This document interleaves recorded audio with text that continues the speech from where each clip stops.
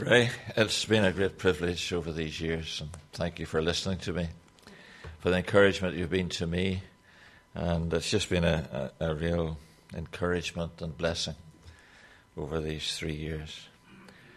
It's great just being a message boy, and thank you for your prayers and concern. Sorry Jill's not here today. She's having the final meal at a wedding reception that began sometime yesterday. I'll tell you a bit more about that tonight, because I know some of you are praying for us, and I have some interesting things to report this evening. One of the things that has been great for me, being a minister of the Word of God, is that the Word is a constant encouragement and a constant sustaining. And many will tell you, and rightly, that we learn more in our studies and enjoy perhaps more the work we do in our studies than when we're actually preaching, although I also enjoy that. And I can remember shortly after I began full-time preaching, I was asked to preach on the various parts of the Old Testament that had helped to confirm my faith. That was the title I was given. And we looked at various things, like the fact that the Lord Jesus would be born of a virgin. And at that time in my ministry, such great facts were being denied by certain prominent preachers. And yet it's perfectly evident that that's what the Bible says, and so I was confident to preach it. We're also told in the Scriptures where the Lord Jesus would be born. We're also told various details of his ministry. We are told all sorts of various things in relation to how he would come proclaiming the name of the Lord. And the book we're into today, the prophecy of Isaiah, is often called the Gospel of the Old Testament. And chapters 40 through to 66 are concerned with the coming of the Messiah, both in relation to his first coming to earth and then to his second coming and his future reign and glory. So we're going to look at chapter 53. And for me, this was probably the great clinching fact in my own coming to faith. It was also the scripture through which my father came to faith when he was 9 years old. And he witnessed to the Lord's reality in his life for 89 years. Died when he was 98. So let's read these scriptures together. I'm going to read the whole of the chapter and just comment on the opening verses. We'll look at the closing verses, God willing, this evening. So the beginning of chapter 53 of the prophecy of Isaiah. Remember, we're about 700 years BC as these words are written. Who has believed our message? And to whom has the arm of the Lord been revealed? He grew up, or perhaps better, he shall grow up before him like a tender shoot and like a root out of dry ground. He had no beauty or majesty to attract us to him, nothing in his appearance that we should desire him. He was despised and rejected by men, a man of sorrows and familiar with suffering. Like one from whom men hide their faces, he was despised, and we esteemed him not. Surely he took up our infirmities and carried our sorrows. Yet we considered him stricken by God, smitten by him and afflicted. But he was pierced for our transgressions. He was crushed for our iniquities. The punishment that brought us peace was upon him, and by his wounds we are healed. We all, like sheep, have gone astray. Each of us has turned to his own way, and the Lord has laid on him the iniquity of us all. He was oppressed and afflicted, yet he did not open his mouth. He was led like a lamb to the slaughter, and as a sheep before her shearers is silent, so he did not open his mouth. By oppression and judgment he was taken away. And who can speak of his descendants? For he was cut off from the land of the living. For the transgression of my people he was stricken. He was assigned a grave with the wicked and with the rich in his death, though he had done no violence, nor was any deceit in his mouth. Yet it was the Lord's will to crush him and cause him to suffer. And though the Lord makes his life a guilt offering, he will see his offspring and prolong his days, and the will of the Lord shall prosper in his hand. After the suffering of his soul, he will see the light of life and be satisfied. By his knowledge my righteous servant will justify many, and he will bear their iniquities. Therefore I will give him a portion among the great, and he will divide the spoils with the strong, because he has poured out his life unto death, and was numbered with the transgressors. For he bore the sin of many, and made intercession for the transgressors. It's an amazing portion of Scripture. And I can't ever read it without being strangely warmed in my own heart. And I want to speak for a few minutes this morning about the mystery of the revelation of the Lord. And the fact that the writer Isaiah just asked the question, well, who has believed our report? And I suppose it's necessary to begin there.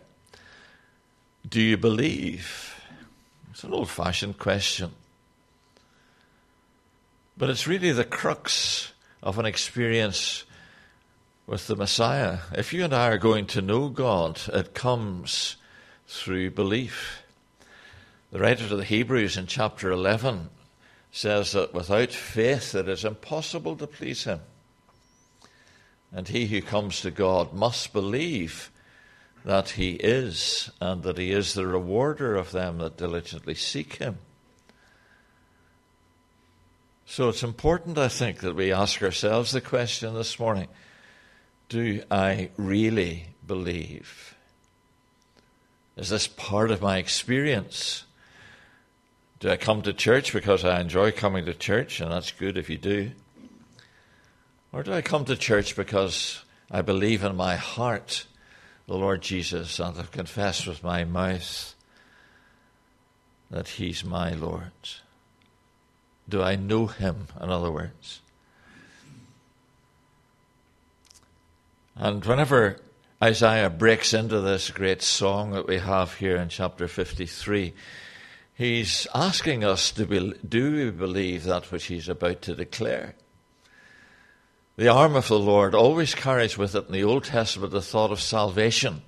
If you want to look up, not now, but if you want to look up Psalm 44, the opening verses, and Isaiah 59, verses 15 to 17, and Deuteronomy 7, verses 17 to 19, where you have three further mentions of the arm of the Lord, they're always about salvation, about God's intervention in human history, about him bringing his people out of Egypt, about him bringing you and I into a personal experience of who he truly is.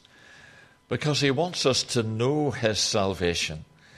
He wants us to be saved, to have that awareness that we are safe for eternity through our faith in the Lord Jesus. And if we come to him in faith and belief, then we will discover the arm of the Lord revealed in our own lives and will be secured by him forever. The arm is the expression of our will. The hand is normally used in Scripture as the expression of strength. The reiterated phrase in the Old Testament is the right hand. I know some of you were unfortunate to be born the wrong way round, but for general folk, the right hand is the place of strength, and that tends to be the emphasis in Scripture. The right hand is the one which holds us. But the arm is the thing that works the hand. So the arm fulfills the purpose which is going on in the mind. And it's interesting just how these pictures are given to us of how the Almighty functions. The arm of the Lord. To whom is it revealed? To those who believe, those who come to faith. They discover it to be true in their own experience. And then he moves into this great prophetic song that we have in the verses that follow. And he just makes a bold statement. He shall grow up, or he grew up, because it's both present and future and past tense in the will and mind of God. And verse 2 says, he shall grow up. What a mystery is here. When you read the New Testament, apart from the stories around the birth of the Lord Jesus and his conception in relation to Mary, and then the first year or so of his life, there's silence until he appears on the scene. And if you read the Gospel of Mark, you'll discover that Mark begins his Gospel with the baptism of Jesus, which is generally thought to have happened when he was about 30 years old. So you have this period of silence. And it's the prophets who give us the glimpse of what was going on during that period. And you have this beautiful phrase, he shall, or he grew up before him like a tender shoot, like a root out of dry ground. The last book in the Old Testament is Malachi. And Malachi was spoken and penned sometime about 400 BC. Approximately thus. So you have 400 years of history that are missing at the end of the Old Testament. And it has been said that those are the barren years. Those are the times, or that's the time when Israel wandered far away from God, continued to worship idols, and really had, although the temple was there and had been rebuilt after the return from Babylon, it wasn't of such supreme importance to the people of Israel during that period. And there's little known about their personal history in relation to their following of God, and no voice from God during those 400 years that are recorded for us. But into that barrenness and out of that dryness, at the time when it seemed most bleak, you read these words, he shall grow up before him as a tender plant, and as a root out of that dry ground, that period of dearth, when there was nothing of any consequence happening in the land of Israel, suddenly God comes into flesh and comes to express himself in manhood. And he shall grow up before him. You read a little glimpse when the Lord Jesus is 12 years old. And he's found in the temple, and he says, look, I got to be about my Father's business. And he asks all sorts of questions of the rulers in the temple, and they can't answer him.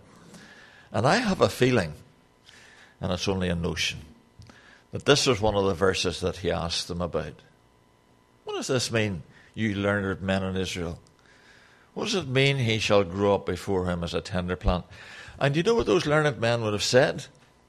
They would have said, this is referring to the Messiah.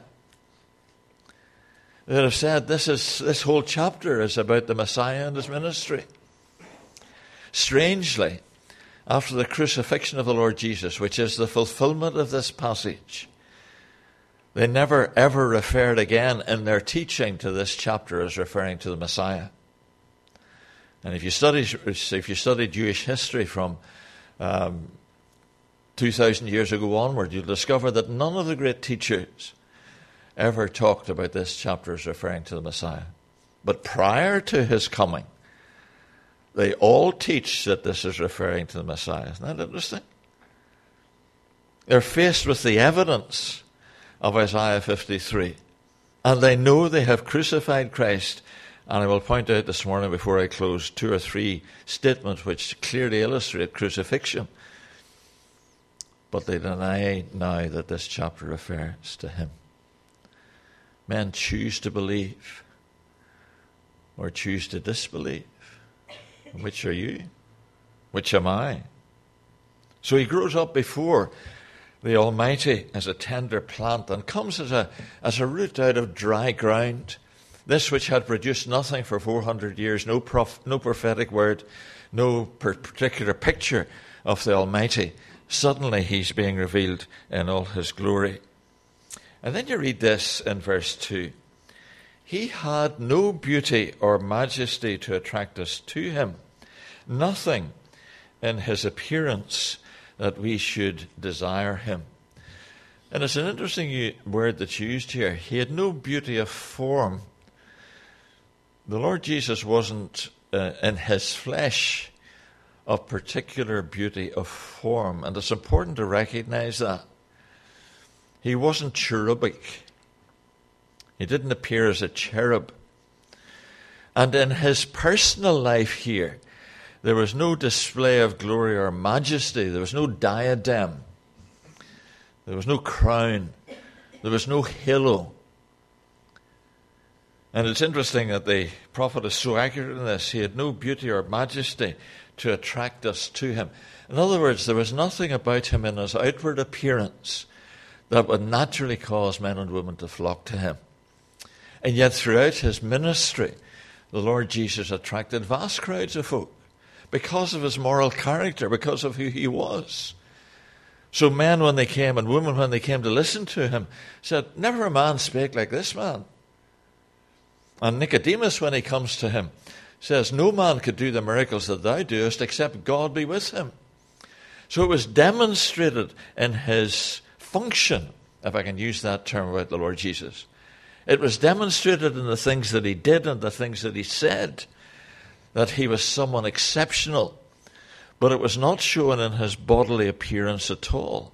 And you'll notice what follows here. He was despised and rejected by men. I mean, this is just amazing. It was a manger he was born in, not a cradle. And the bulk of humanity continues to treat his name like dirt. And I use the term carefully. The most common usage for the name Jesus in our generation is as a swear word.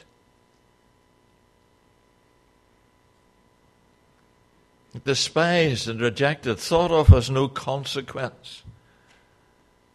I often wonder why folk go to church at Christmas if his name and life are ignored throughout the year. If he just decide, well, really, I've got no time for this. He was rejected. Men withdrew from him. On one occasion, the Lord Jesus said to his disciples, "Will you also go away?" As men withdrew from him, because he painted a hard path, the Lord, when he was here. And when people began to recognize what it was going to cost them, they decided they would have no time for him. Despised and rejected. I was thinking a lot this week about the possible loneliness of the Lord Jesus. What must it have been like for him, the Prince of Peace, to live in a society in his own generation which had been conquered by the Romans and who were being actively hated by the Jews of his time? What must it have been like for the Lord Jesus to come across all the results of sin, and sickness and disease and death, and to spend part of his ministry in dealing with those issues, and yet recognize all the time that, this is the result of that which I'm going to suffer for? Do you remember that once the Lord Jesus stood over Jerusalem on the Mount of Olives, and it said that he wept? The King of Kings weeping. You know why he was weeping? "You will not come unto me that you might have life." And here he is, the glory of God in flesh. And he's weeping because of the rejection of men and women.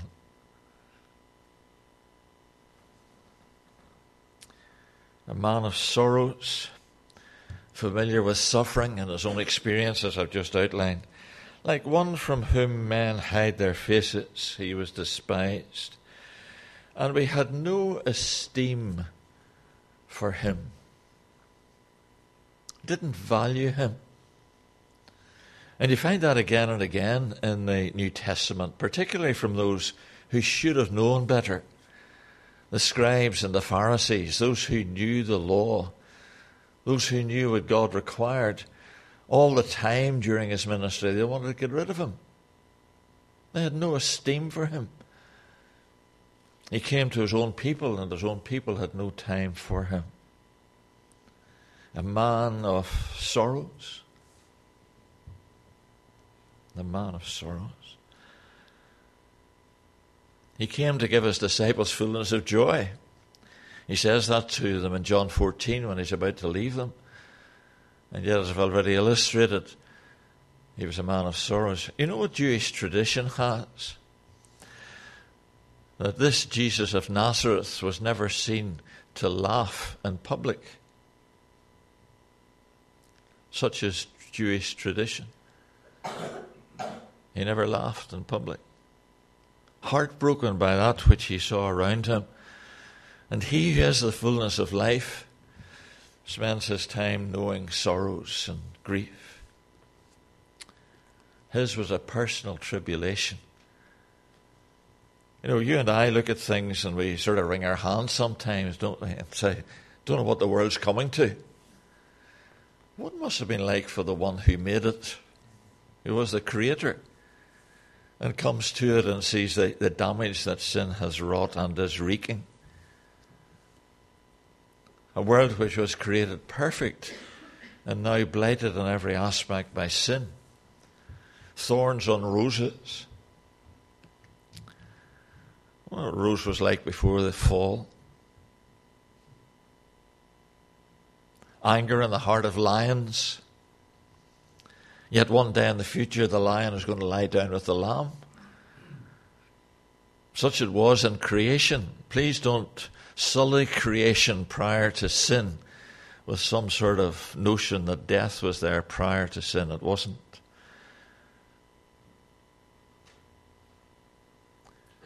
And when you begin to put these things together, I suppose this vision which Jeremiah is penning for us is just, well, it's utterly amazing. So we hid away our faces. When I was a youngster, Stuart Briscoe came to preach at a series of coffee bars that I was singing at. And he told on one evening the story of Philemon and his slave, Onesimus. You know the story, a little book in the New Testament. And this runaway slave is going through Rome. And he sees this fella coming down the other side of the street, and he says, I know that man. That's probably, I'm sure that is the Apostle Paul. And so he crosses over to the other side of the road so that Paul won't see him, because he's a runaway slave. And he goes to look in the window, and Stuart Briscoe says he's looking in the window and suddenly discovers it's a toy shop. So he thinks, I better look at the next window, and he suddenly discovers that that's a place for ladies' garments. And as he looks over his shoulder, he suddenly sees that Paul has recognized him. That's the picture here. There were people who would cross over the street so that they wouldn't meet face to face with the Lord Jesus. We hid, as it were, our faces from him. Don't want them to see me. I don't want them to get too close. I don't count him as significant. I don't count him as important, so I'm going to hide away. And it's so easy to do, isn't it? Well, what's it all about? Why is he here? Why is he suffering like this? Why is this the background to the verses that follow? Verse 4, and you come into a different vein. And I've often wondered how much Isaiah understood of what he's writing here, because we're told by the Apostle Peter that men were writing that which they did not know as they were inspired by the Spirit of God. And this is what it says. Surely he took up our infirmities and carried our sorrows. This is what this report's about, my dear friends. Who's believed our report? This is what it's about. This is why the Christ is here. This is why this background is given. Because he's taking up our infirmities And the reason he's a man of sorrows is because he's carrying our sorrows. They're bearing in upon his heart and upon his person. And yet as we look at him, the next part of the verse says, we considered him stricken by God, that he was being punished by God for his own weaknesses. But he wasn't. He was stricken by God for our infirmities and our weaknesses and our sorrows. Yet we considered him stricken by God and smitten by him and afflicted. And he was afflicted by God. Don't misunderstand what he's saying. But what Isaiah is saying here was that we can look in Christ and see his sufferings and not recognize they're for us. You know, just see them as in some sort of panorama and not recognize that they're immediate. And when the Christ's on the cross, he's dying for me. He's stricken by God and smitten for me. And so this beautiful verse, which was the verse which really brought my father to faith, but he was wounded for our transgressions, is the AV translation. The NIV translation is the correct one.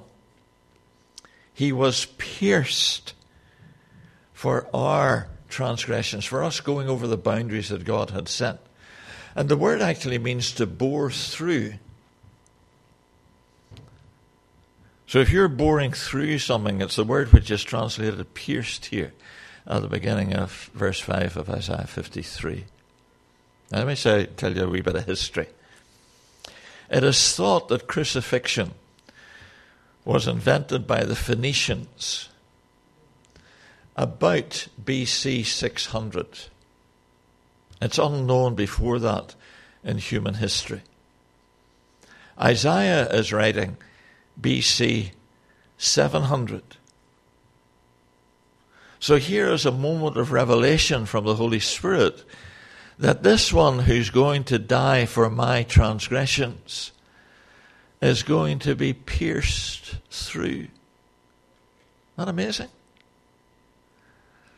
Sitting in my wee study having a wee cry when I read this week. That this revelation is brought to Isaiah 100 years before man even thought of it. This cruelest form of death. It was only practiced by the Romans for about 60 years. And then only for extreme criminality. He was pierced. For my overstepping of God's law. And he was crushed for my blotting of my copybook. I'm old enough to remember being given a pen in primary school and told to dip it in an inkwell and then to start writing with it. Some of you remember that? Yeah. You ever blot your copybook? Ever try to get rid of the blot? Doesn't work, does it? See, I can't get rid of my own blotting. Once I've blotted my copybook, it's there forever. And that's what the word iniquity means. It means to blot my copybook, or to come short of God's glory, to quote another verse. The punishment that brings us peace and brought us peace was upon him. So somehow or other, the thing which is going to bring me peace has got to be applied to this Messiah who comes. Somehow or other, he has to bear the punishment for my sin so that I can be at peace. And so you have this emphasis upon the substitutionary death of the Lord Jesus, that the Lord Jesus died instead of. You see, the sentence for my sin is death. Jesus did not sin. He took my place and died death for me. He bears the punishment for my sin, which is death. So he comes in my place. He becomes my substitute. So it's that which, through that which he has done, as the last phrase says here, by his wounds we are healed. And this one who's about to say is led like a lamb to the slaughter, this one dies for me. He takes my place. And he says to me this morning, Glasgow, you can go absolutely free. Better than that, I'll give you a new life. Better than that, I'll take all your sins away. All you have to do is believe. And so we're back to where we started. Do I believe? Is this personal? Do I really, truly recognize that the Son of God died for me? Because if I don't, there is no other way back. You understand? Doesn't matter how hard we try. Doesn't matter what we do. The sentence of death is still upon me unless I recognize Christ as my substitute. Unless I recognize that he has died for me. And you say, well, I can't help it. That's the next verse. And I close with this morning. Of course you can't help it. It's not your fault, is it? It's not your fault, you're a sinner. We're all sinners. Thank God. You know why people go to, the sort of people go to church? People who are sinners. Not people who think they're good. People who are sinners. So, Isaiah says, we all, like sheep, have gone astray. A sheep doesn't go astray because it's naughty. A sheep goes astray because it's a sheep. I know that's a bit of profound Irishness. But that's the fact. It's its nature. It's a wanderer.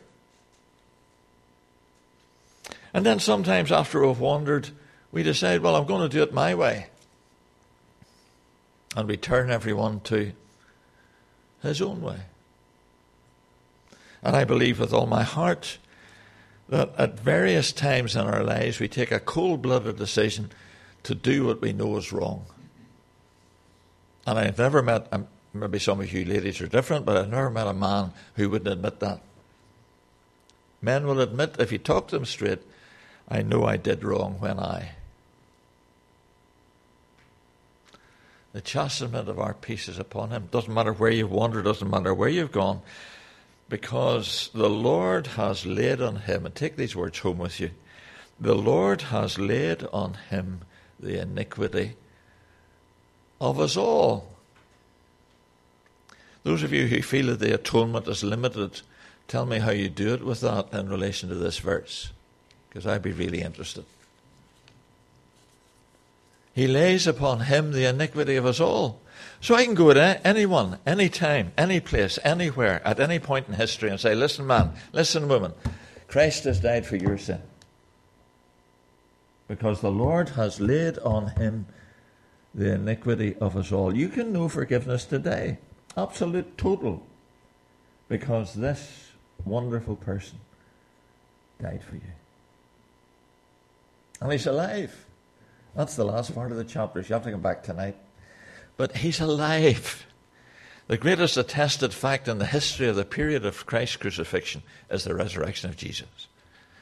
And because he's alive, he can touch your life right now. All you have to do is talk to him. Say, Lord, I really want to bring my life to you. Thank you for dying for me. Oh, what a Christmas you'll have this year if you come to faith in the Lord Jesus. Let's pray together, shall we? Father, we just praise you for your word.